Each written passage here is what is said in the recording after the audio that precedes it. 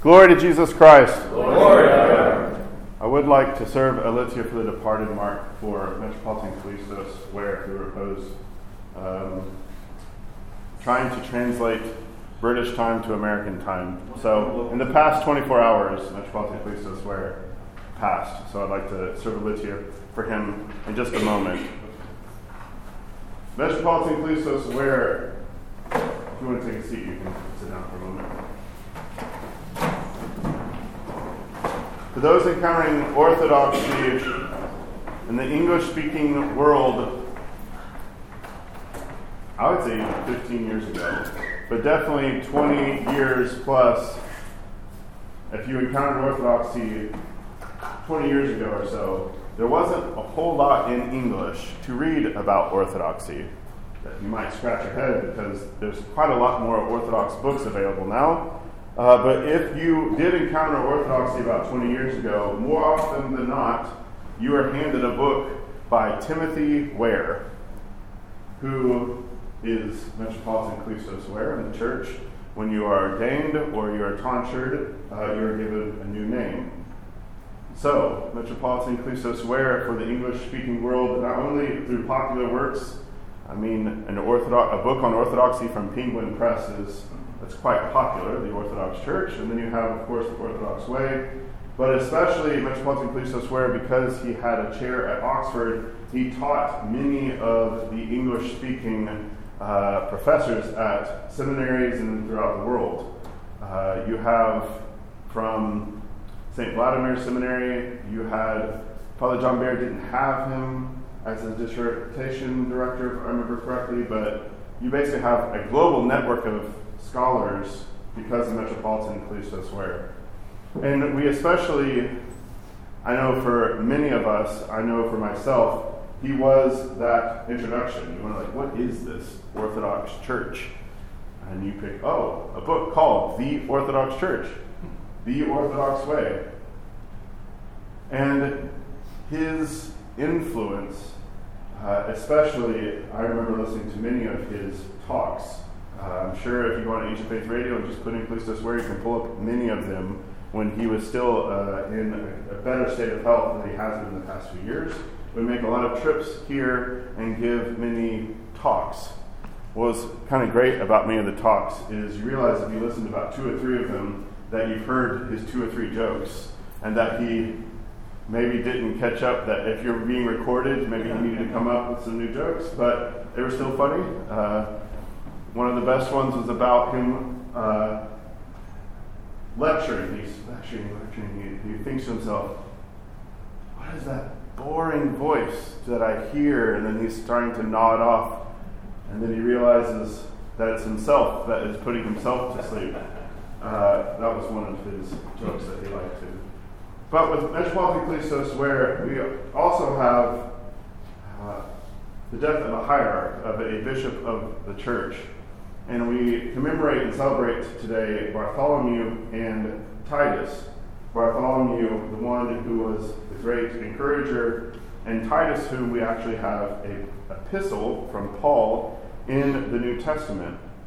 And it is especially in the responsibility and duty of the bishop of the church to have the role of teaching.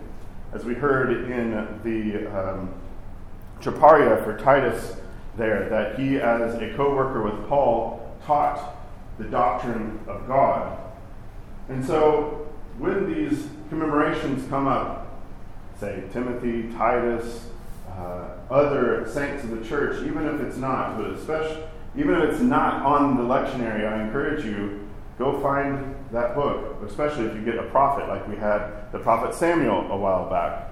Go back and read through the life of the prophet Samuel. Titus, I want to draw attention to what Paul commended to Titus. This is in Titus chapter 3. For we ourselves were also once foolish, disobedient, deceived, serving various lusts and pleasures, living in malice and envy, hateful and hating one another.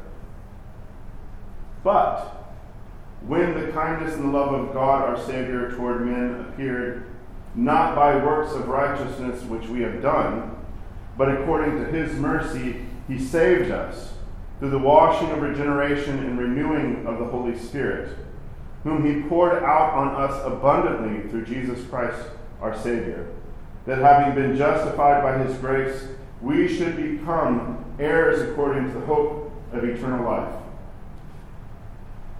Paul recapitulating the entire gospel. And it is helpful in reading these little snippets, especially from the pastoral epistles, because Paul likes to drop in basically a little summary of the gospel, and then because of that, we should live in this way.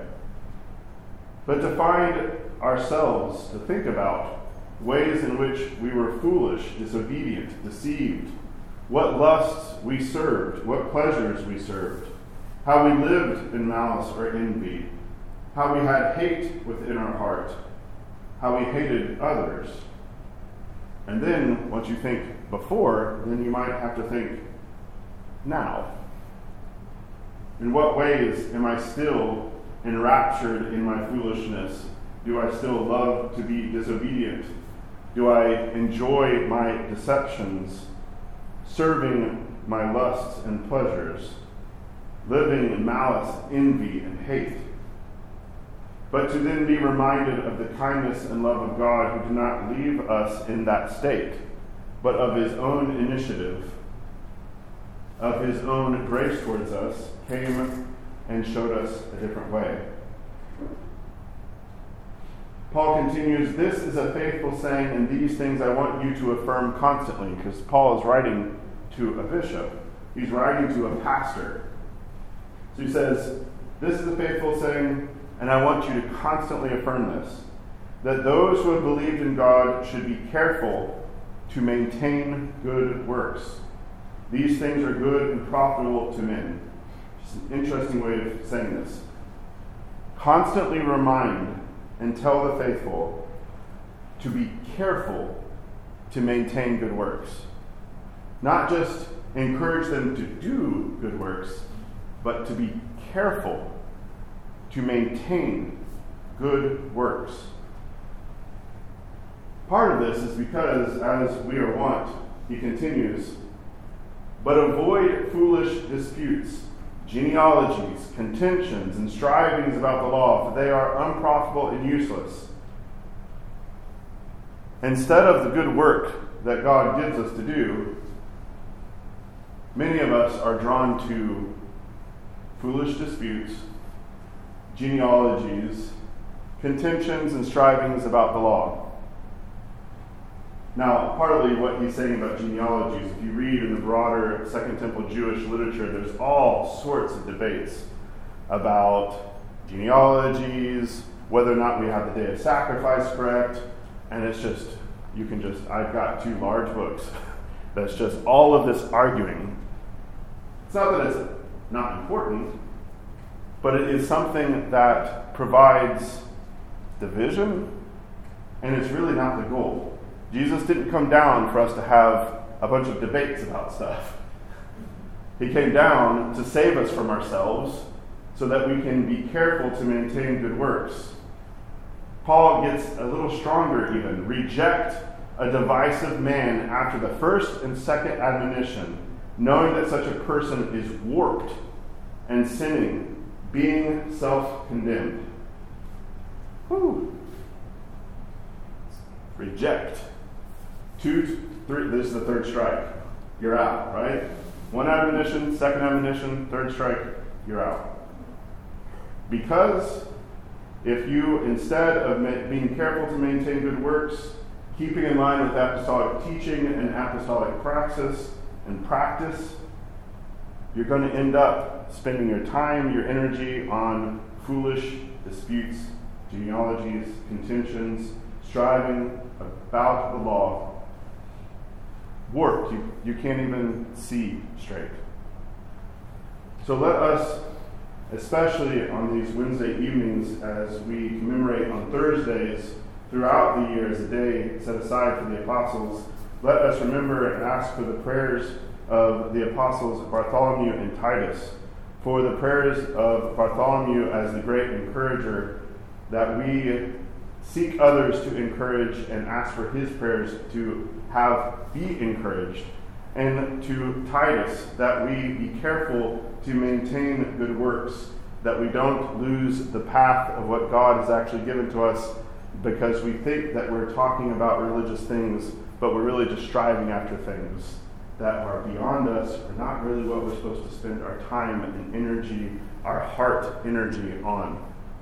And let's especially remember Metropolitan Callistos, where as he had his apostolic duties given to him as a bishop, rightly dividing the word of truth, as we remember every liturgy for our Metropolitan and our Archbishop, that we pray for him as he begins his transition to the next life. In the name of the Father, and the Son, and the Holy Spirit. Amen.